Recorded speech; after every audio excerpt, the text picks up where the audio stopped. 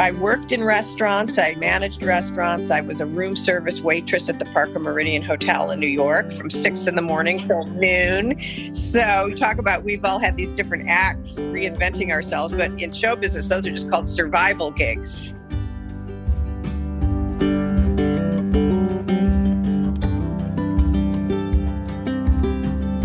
Welcome to Homemade. I'm Marty Duncan. Each week on this show, we celebrate good food and the interesting people behind all that cooking. My guest today may be actually best known for playing a bad cook on television, but in fact, she's a very good cook.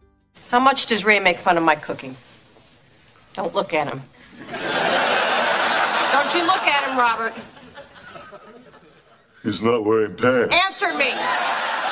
You may know three-time Emmy Award-winning actress Patricia Heaton as long-suffering TV mom Deborah Barone on Everybody Loves Raymond. But did you know that one of those Emmys is for an outstanding culinary program for her show, Patricia Heaton Parties? You may not have known that about her, and she's got a great cookbook, too. I am so thrilled to welcome to Homemade Patricia Heaton. Yay! Thanks for having me. Hey, thank you for being here. Thank you. Wait, now where are you from? What's your accent? I'm from Alabama. Are you in Birmingham? I'm in Birmingham. Well, I know Birmingham because we shot Mom's Night Out in Birmingham. That's right. Yes. And I'll tell you a funny story. I had never been to Birmingham before or Alabama. And being kind of an idiot Los Angeles actress, I was like, I don't know if I will be able to get avocados in Birmingham.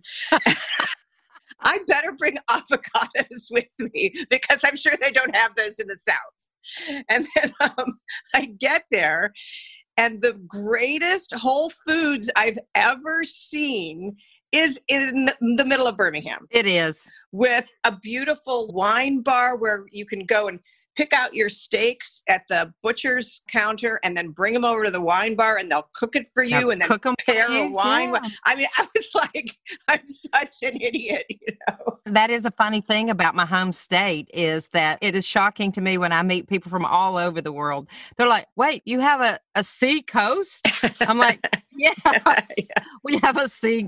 Wait, you have mountains? Yeah, we have mountains. I don't know, but it was so great. And my first maple bacon ice cream was in Birmingham. Oh, yum. Yeah. Well, we do have wonderful restaurants here. Amazing. And that's because the godfather of farm-to-table cooking, James Beard Award winner Frank Stitt is here. Okay. And he has won for best restaurant in the whole country, which is not easy considering that most of the James Beard voters don't come here. Right. And they would go to LA or to San Francisco, New York. I know you're from Ohio, right? Yes.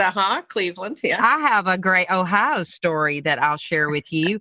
I got invited by Michael Simon and the people at the Fabulous Food Show to come to Cleveland to do that big event. And I did it 4 years in a row at the IX Center. Yeah. Mm-hmm. Yeah. And so I had the best time that I've met the most wonderful people from Ohio and, you know, Ohio State and Alabama, the University of Alabama, big football rivals, right? Yeah. And by the way, it's the Ohio State, just so you know, the Ohio State University.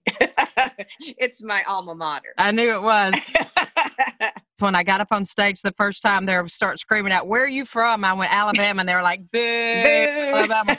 And they're like, "Okay, you have to learn the cheer." So they made me learn, and I felt like such a traitor, but they made me learn the O-H-I-O, O-H-I-O. So I had to do that. And every time I got up on stage, I had to do that little cheer. Well, I'm just amazed that you just packed up and came to LA with just one little thing on your reel. Yes, just a commercial. I know you had done some movies and some TV, and then suddenly you're on the biggest show on television. I think it's interesting because God really takes his time with me in my life, because if I get too much too soon, he knows it'll go to my head. So he strings it along. You know, it's very painful sometimes. But yeah, I was in New York for 9 years struggling, couldn't really get anything going. And I moved to LA and I was like 29 and, you know, no car, no agent, no manager, one commercial on a reel. But I was sort of like, I'll give it a shot for 2 years. And then if nothing happens, I'll go back to school and maybe become a teacher or something. I didn't know what I was going to do.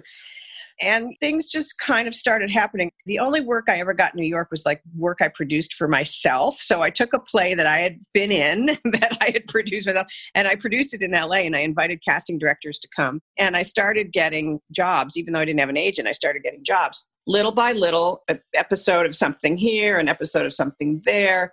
And Raymond was actually my fourth sitcom. The three others had failed. They were all fun to do, but they didn't last very long. I did one called Women of the House with Delta Burke and Terry Garr and Valerie Mahaffey. It was really fun. It was a spinoff of Designing Women. I love Delta Burke. I know. Delta's fantastic. And Raymond really took like 3 seasons to sort of start cementing itself in the public eye. You know, I think the first season we were like 74 in the ratings, number 74.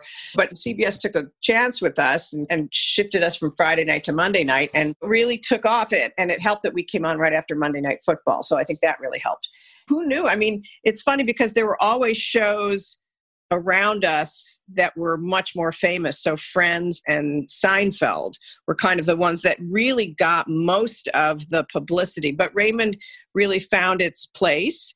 And I think it's got such longevity because people who were kids when their parents were watching it are now grown and have families of their own. And so a whole new generation of people are watching the show and really appreciating it. And it's timeless because of the family dynamics in it, the in-laws and parents of young kids trying to maintain their marriage with all the stresses that entails and doing it with humor. I mean, I think I love doing comedy, especially in these days. You really need to get a laugh and you need to have someone reflect your life back to you in a positive way, which I think Raymond does. I think so too. I think my favorite episode was the one with the cake. You know which one I'm talking about, where the guys eat the cake and they're not supposed to.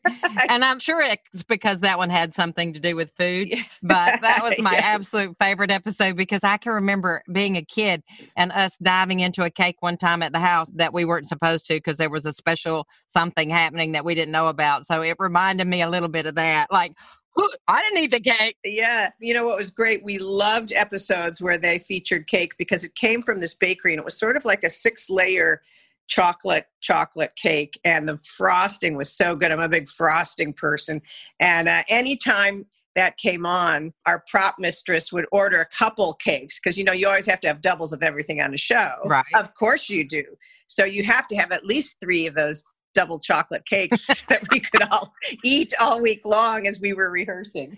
Well, that brings me to a question. So while you were taping Raymond for those 9 years and getting nominated for an Emmy every single year and winning a bunch of them too, you were also building a family. Yes, for the first season I had a 3-year-old and a 1-year-old. Oh my gosh. I know. And actually that season, the 3-year-old, like idiot first-time parents, we had put him in a gymnastics class because we thought you're supposed to sign them up for everything the minute they're born, right? Right. And he fractured his leg. So the first season, I would wheel him in the wheelchair and I'd have my 1-year-old in my baby carrier. And then I got pregnant with the third one that first season.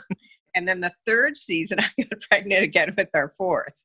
So I barely remember half of those episodes. I was so busy. What becoming a mom does is really focus you. And so I had to just be super focused while I was at work, even though the kids were often with me at work, but just memorizing my lines and really rehearsing intensely. Because when I got home, I didn't really have time to work on anything because I had to make dinner and all that kind of stuff for them. Well, that brings me to my next question. How in the world did you do that? And what were some of your specialties, your go-to things that you would make when you had 4 kids and trying to do an Emmy-winning TV show? Well, I think the answer is, what would I pour? I remember like in the morning, I'd get up and I would think, I could really use a beer right now because I just knew what the day ahead was going to look like, right? And I'd work all day, come home, do their homework, make dinner, whatever. I did have a nanny who was helping too. So, of course, that really works. But get him into bed, and then I would pour myself a nice big glass of red wine and just sort of try to come down from everything. And one night, my third son, Joe, who was just little, called me up to the bedroom after I'd put them all to bed. So I put my glass of wine down and I ran up. I said, "What's going on, Joe?" You know, I leaned into him and he looks at me and he goes, "Mom, you smell like communion." I think that everybody I know has a story where their child busts them on their consumption. Yeah. I said, well, honey, that's just, I'm just down in the kitchen praying for all you boys every night. I remember a funny quote from your television show on Food Network called Patricia Heaton Parties, where you said, it's never too early for a rum and cherry Coke. And I thought, we're going to be friends. Me and Patricia Heaton are going to be friends. Well, I hate to burst your bubble, but as of July, it's been 2 years since I've had a drink. Okay, well, that's fine too. I don't really drink very much, but I just thought it was fun. Listen, I am a huge bourbon fan. I love Maker's Mark. I love bourbon and I love vodka. And I just decided that because my boys are in their 20s and none of them are in a serious relationship, so it'll probably be 10 years if, God willing, I have a grandchild. And that would put me in my 70s. I'm 62. So my thing was like, I think I just need to really have a super clear head and just sort of try to maintain my brain in hopes that I will get some grandchildren. I'm kind of like putting it out there to God. You know, it's like, look here, not drinking anymore. Come on, send some babies my way. Well, I think it sounds like you have got a marvelous whole thing set up here. Well, did you grow up in a cooking household? We're the fourth of five. You know, I talk about this in my cookbook, I think. I didn't think my mom was a great cook because, you know, we kind of had the same thing. Like everything involved ground meat. So it was burgers, meatloaf, some kind of like meat sauce for the pasta. We're Catholic. We couldn't have meat on Fridays. So it would be like Mrs. Paul's fish fillets, fish sticks, or pizza. I just remember the big excitement was taking that little pack of relish that they would give you with the fish sticks and you mix it up with some mayonnaise and all of a sudden you have tartar sauce or whatever, you know. And so I thought, you know, it's not very exciting. I can only imagine when your boys were little and Raymond was new, how hard that must have been to get in a routine, cook dinner, get them to bed. But I think it must have been harder when you had 4 teenage boys and a husband at your house. How in the world do you cook for 5 starving guys every single day? What were your best go-to dishes at that time? Well, pasta and chicken are always good. I like to take chicken breasts and really pound them so that they're thin, which also is sort of like an emotional exercise too. After you've come home from a day of work, you just pound the crap out of those chicken breasts, lets out of a lot of tension.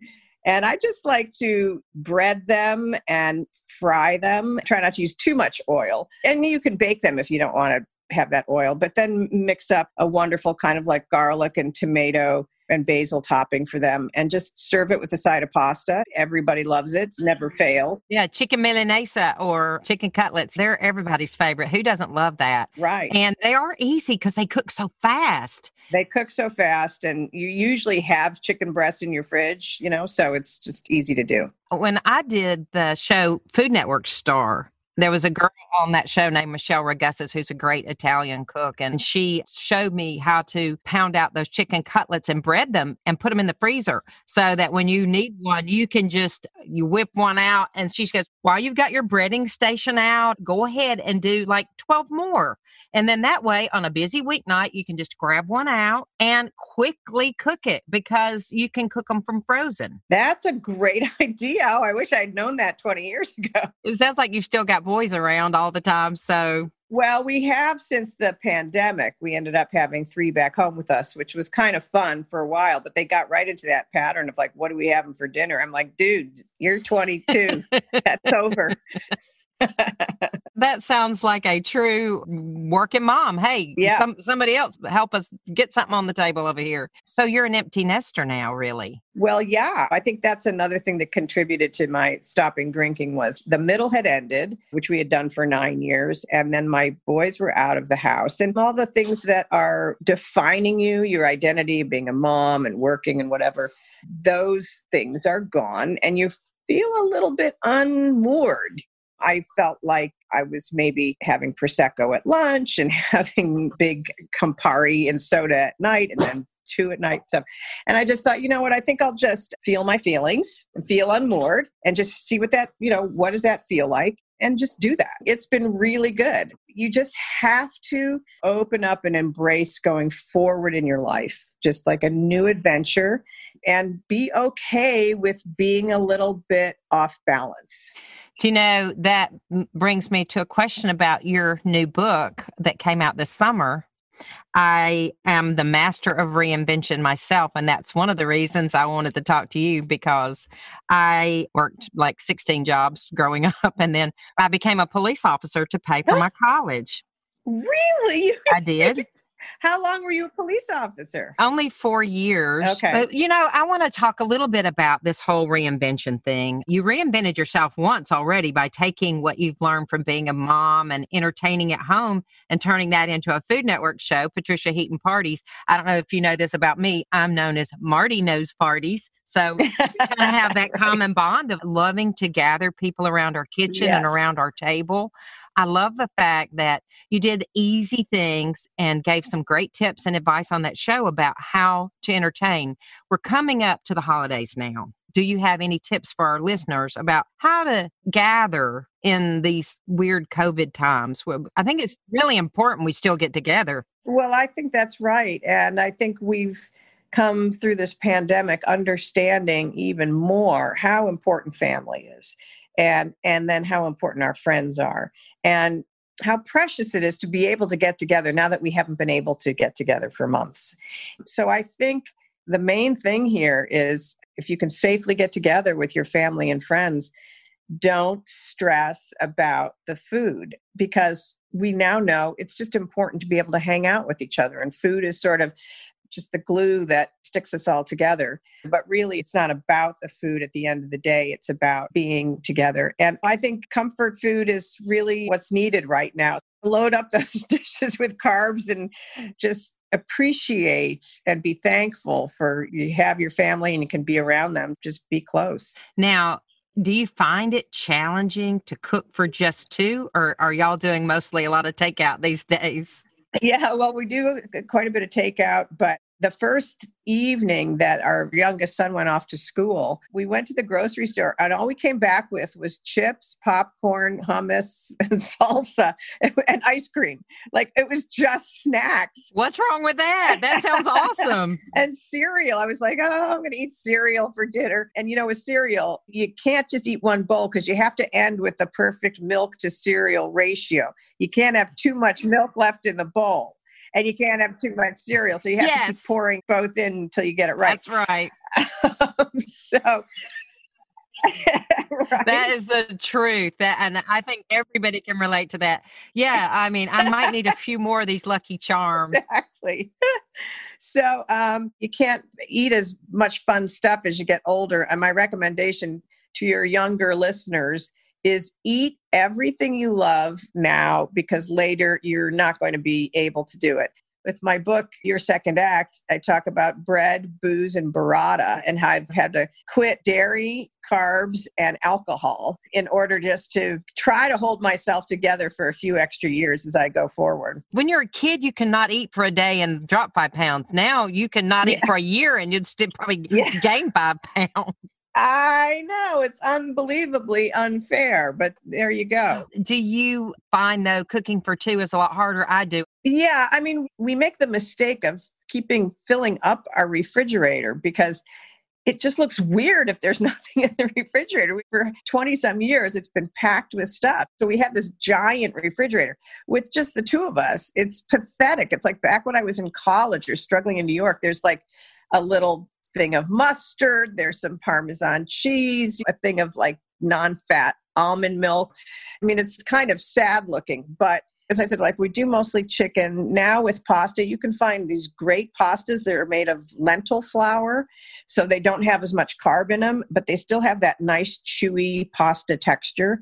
So we're doing a lot of that. So that kind of pasta and chicken.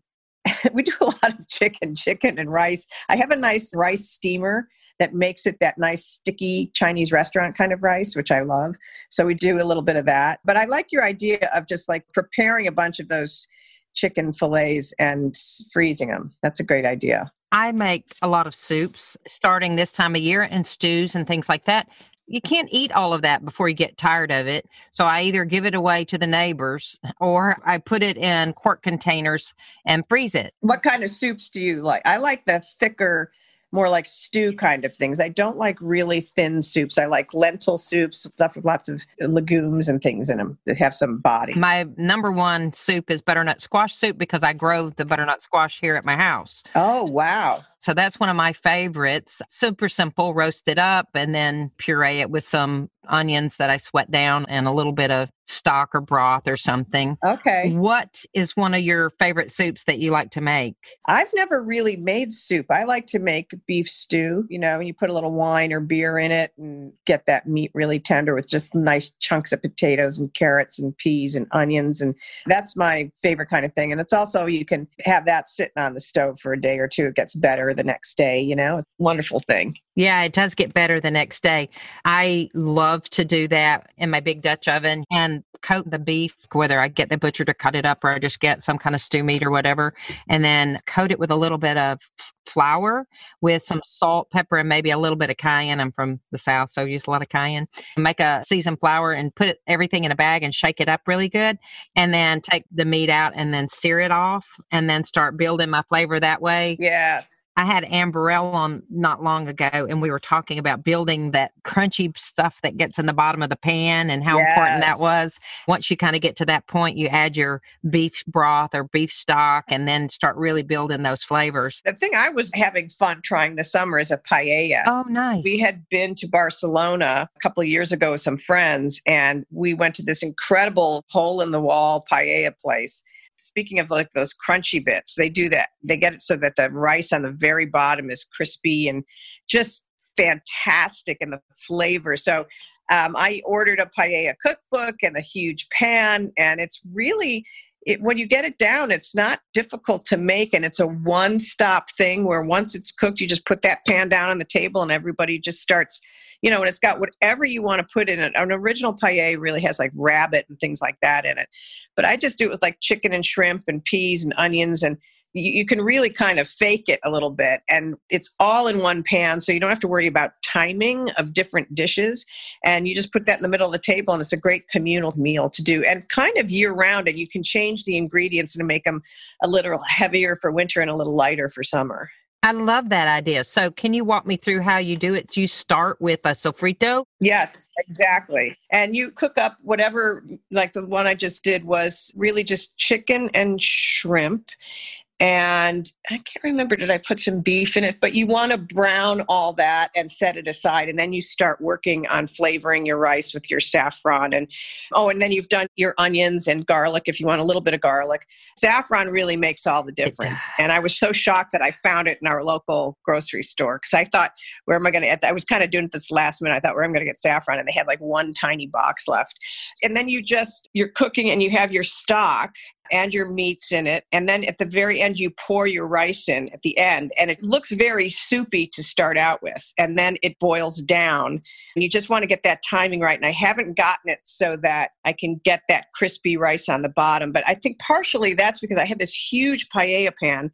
And you really, if you're going to do it right, you're going to have it over a big paella ring where the heat's coming up so that it's evenly distributed. And I had it on my stovetop with 2 burners, and I had to kind of keep moving it around. So it was a little tricky. And I think if I really want to get good at it, I'm going to need to get either that attachment that you can put on your stove that makes the ring bigger, or just buy a bigger ring to cook it on, which would make it much easier. I think the key is to get that heat evenly through that pan. It's so hard because the paella pans are so big, and you're right, the cooktops don't often have a large enough area. So you get one part really cooked and the other part is not as cooked. Yes. So you risk burning it just to get it. Yeah. So that's really tough. You have to kind of move it around. I've actually thrown it in the oven, like take all the racks out and just have the bottom rack.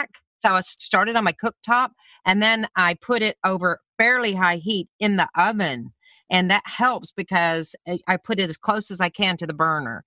I noticed that in your book, and also when you were doing your Food Network show, Patricia Heaton Parties, that you did have a lot of British-inspired dishes. Yes. Do you have that as a background, or that comes from your travels? My husband's British. Oh, your husband is British. Okay. I didn't know that. Yeah, so that's why popovers are one of my favorite things to make. They call them puddings in England. Yeah, Yorkshire pudding or... There's a famous Lowry steak restaurant where they're famous for their huge popovers. And there's a great Williams Sonoma popover pan that you can get that makes these really very visually striking popovers, and they're very versatile, so you can make them sweet or savory. You can stick rosemary in there, or you can do them with honey butter instead or something. You can use them for all different kinds of things.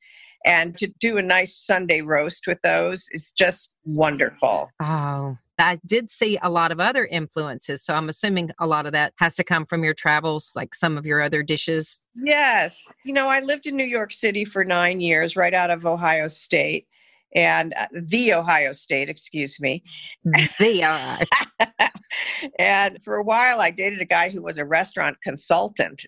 I mean, that's the dream date. Yeah. Always have a different restaurant every night.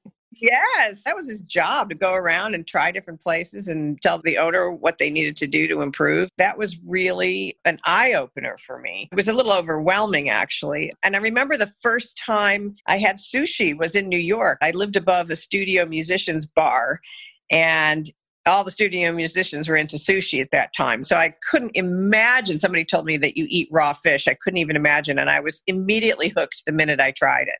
As an actor, I worked in restaurants. I managed restaurants. I was a room service waitress at the Parker Meridien Hotel in New York from 6 in the morning till noon. Talk about, we've all had these different acts, reinventing ourselves, but in show business, those are just called survival gigs. So I want to roll back to the Yorkshire pudding for just a minute. Yeah. So if you don't have the fancy pan, can you still make them? Yeah, you just make them in cupcake pans. That's how my mother-in-law did it. And what's kind of great about it, instead of puffing way up, they kind of sink down in the middle, but it's great for gravy. Like you pour your gravy over it and holds the gravy. Hers looked very different from mine, tasted exactly the same. I absolutely think they're amazing. I love to do things like skillet pancakes that puff up really big and things like that. But I love the fact that with the Yorkshire puddings or the popovers, that they're individual servings. So I saw where you did one with a beautiful sliced roast beef and then a horseradish sauce. Yes. You did one with your son. So you've brought your kids into the kitchen to help cook some of these family traditions also. Yeah. And one summer, we're always trying to look for activities. They actually took a cooking class at Sur La Table, the store, had a kitchen in it, and they loved it. And they loved being able to flip a pancake, taking the skillet off the stove and flipping it and doing their eggs. I think it's really good, and something I should have done more of is teach kids those kind of kitchen skills for themselves. What I found is some of my boys have really taken to cooking. I think it's probably they're trying to be a little bit of a chick magnet that they can cook, but there's nothing wrong with that. For sure. And I think especially these days, it's all hands on deck when you start having a family, and it's good for dads to know how to cook, because I think what happens with us gals is we end up doing everything because we aren't sure our husbands or our partners know how to take care of stuff. And so if you can teach your boys to cook, their wives will feel a lot more secure and allow themselves to get a break. I think the reason women don't give ourselves a break is because we're afraid nobody can do it as well as we do. You're listening to Homemade. We'll be back in just a minute.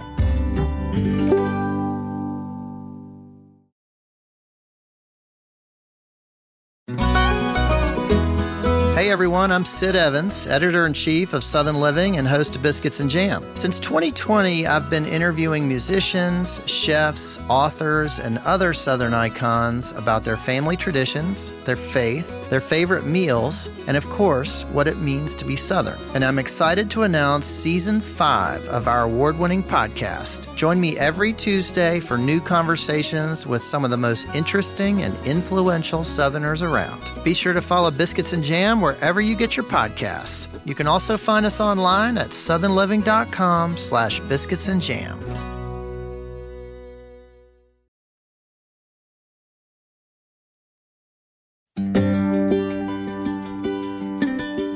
I'm Marty Duncan, and today my guest is Emmy Award-winning actress Patricia Heaton. Okay, we've got the holidays coming up. What are some of your favorite family traditions, things that you love to do around the holidays? because my husband's British, they have a little thing they have over there called Christmas crackers.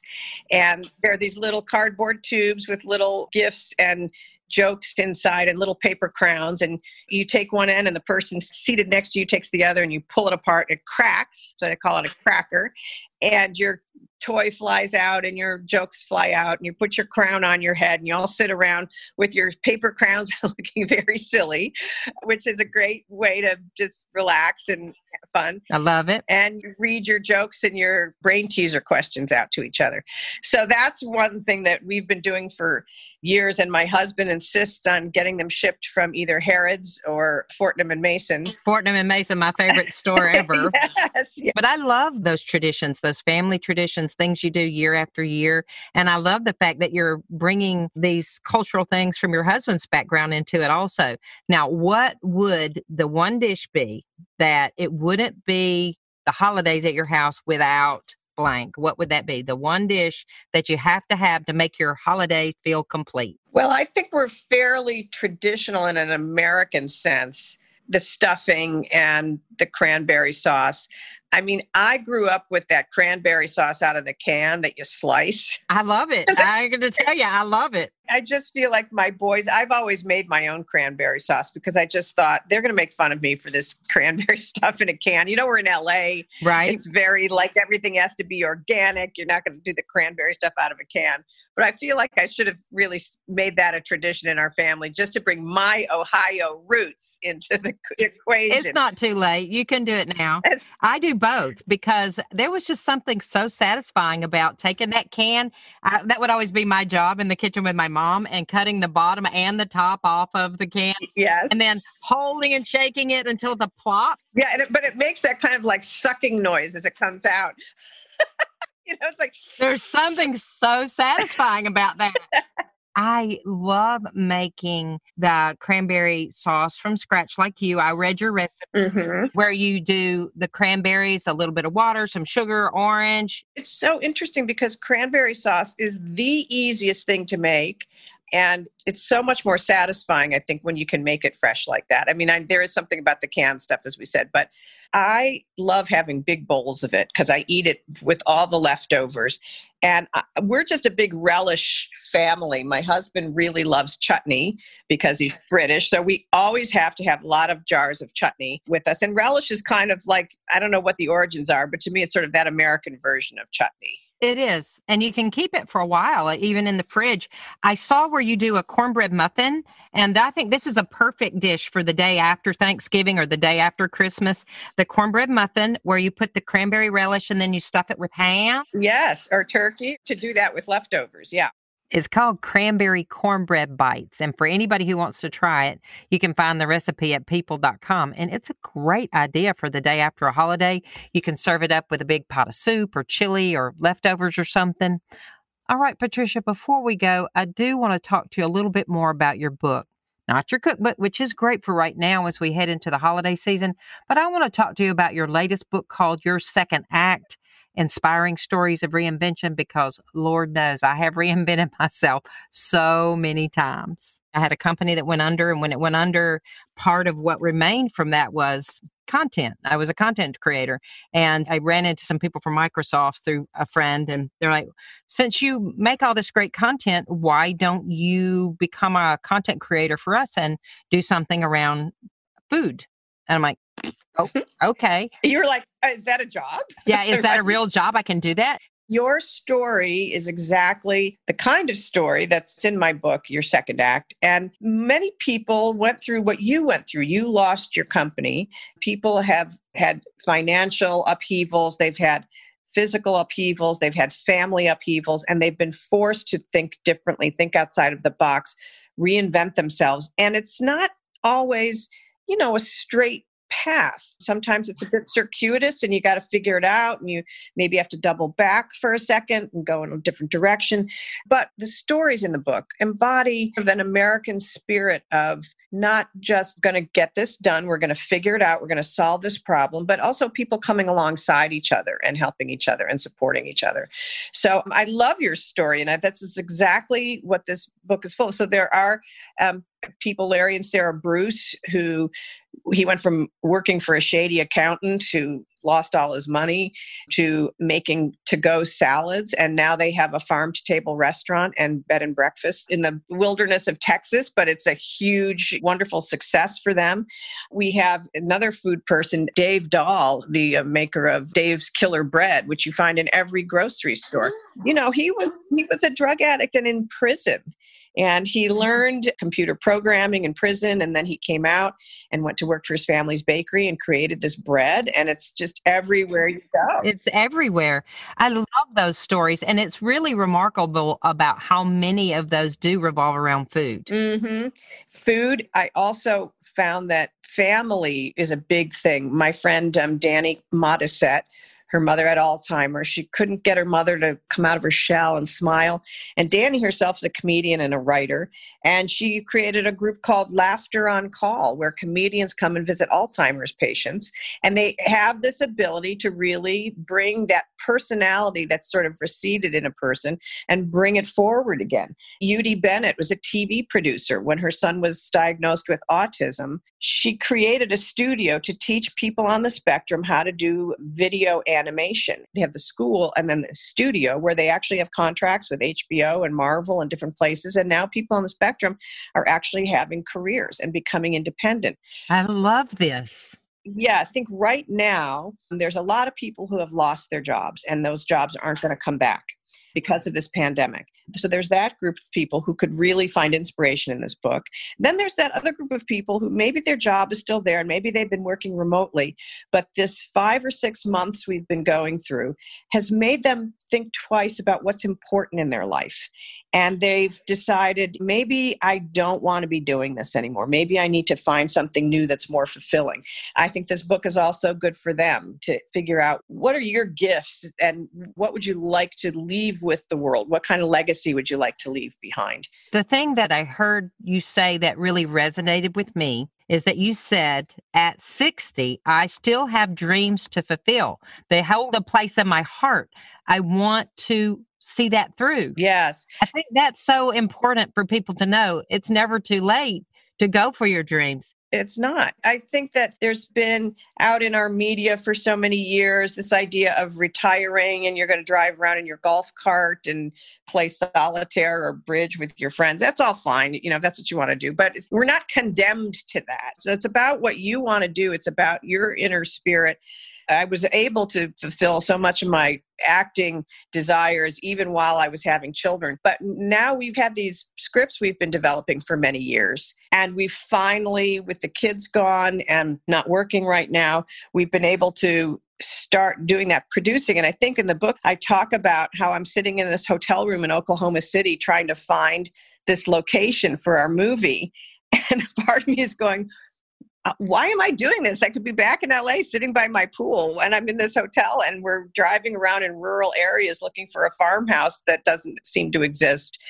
But on the other hand, it keeps you alive. It keeps you vibrant. You have those great experiences of meeting people. Unfortunately, while we were doing this movie, it had to be shut down because of the pandemic. So we had 5 days left to shoot, which we're still waiting to go back and shoot.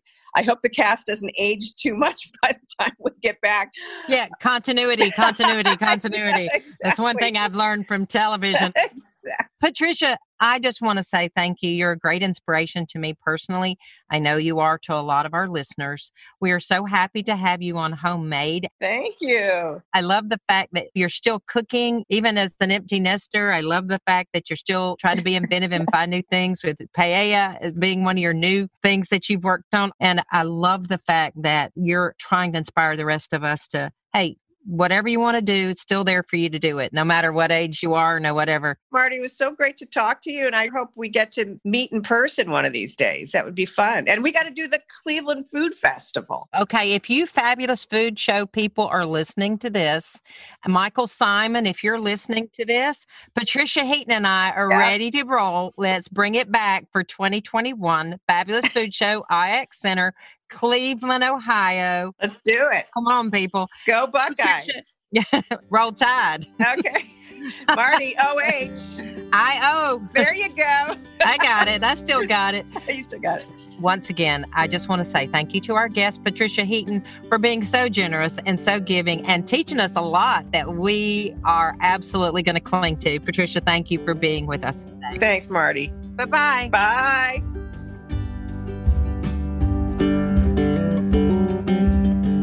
Patricia Heaton is a 3-time Emmy Award-winning actress, best known as the long-suffering Deborah Barone on Everybody Loves Raymond. But one of her Emmys was for Outstanding Culinary Program for her Food Network show, Patricia Heaton Parties. She's written several books, including a cookbook for entertaining and her latest, Your Second Act, Inspiring Stories of Reinvention. You can follow her on Instagram at Patricia Heaton. We have got a fantastic show coming up for you next week. I am so excited to talk to comedian and TV star Joe Coy. I ate stingray. Does it have like a gelatinous texture to it? No, it literally has a crab meat texture. Oh, wow. And it's phenomenal. Flaky, it's stringy, and a little dense texture to it, like crab meat. You know how crab is very clumpy unless you peel it apart? Whereas this is already pulled apart. It's like you scoop it and it's ready to go. The most amazing thing I've ever had was that stingray in Singapore. I thought it was illegal. I'm like, are we going to go to jail for this? Joe is the #1 ambassador of Filipino food, and he's going to tell us how to make some of that country's most popular dishes, including his adobo chicken wings, which will be great for football weekends. Subscribe to the podcast so you don't miss it, and please leave us a review so we know how we're doing. Don't forget, you can find thousands of recipes, meal ideas, and cooking how-tos from the world's largest community of cooks at allrecipes.com. You can also find us on Facebook, Twitter, and Instagram. This podcast was recorded in Birmingham, edited in Atlanta, and can be found wherever you get your podcasts. Homemade is produced by All Recipes with executive editor Jason Burnett. Thanks to our Pod People production team, Rachel King, Eliza Lambert, Tanya Ott, and Maya Croft. Thanks for listening. I'm Marty Duncan, and this is Homemade.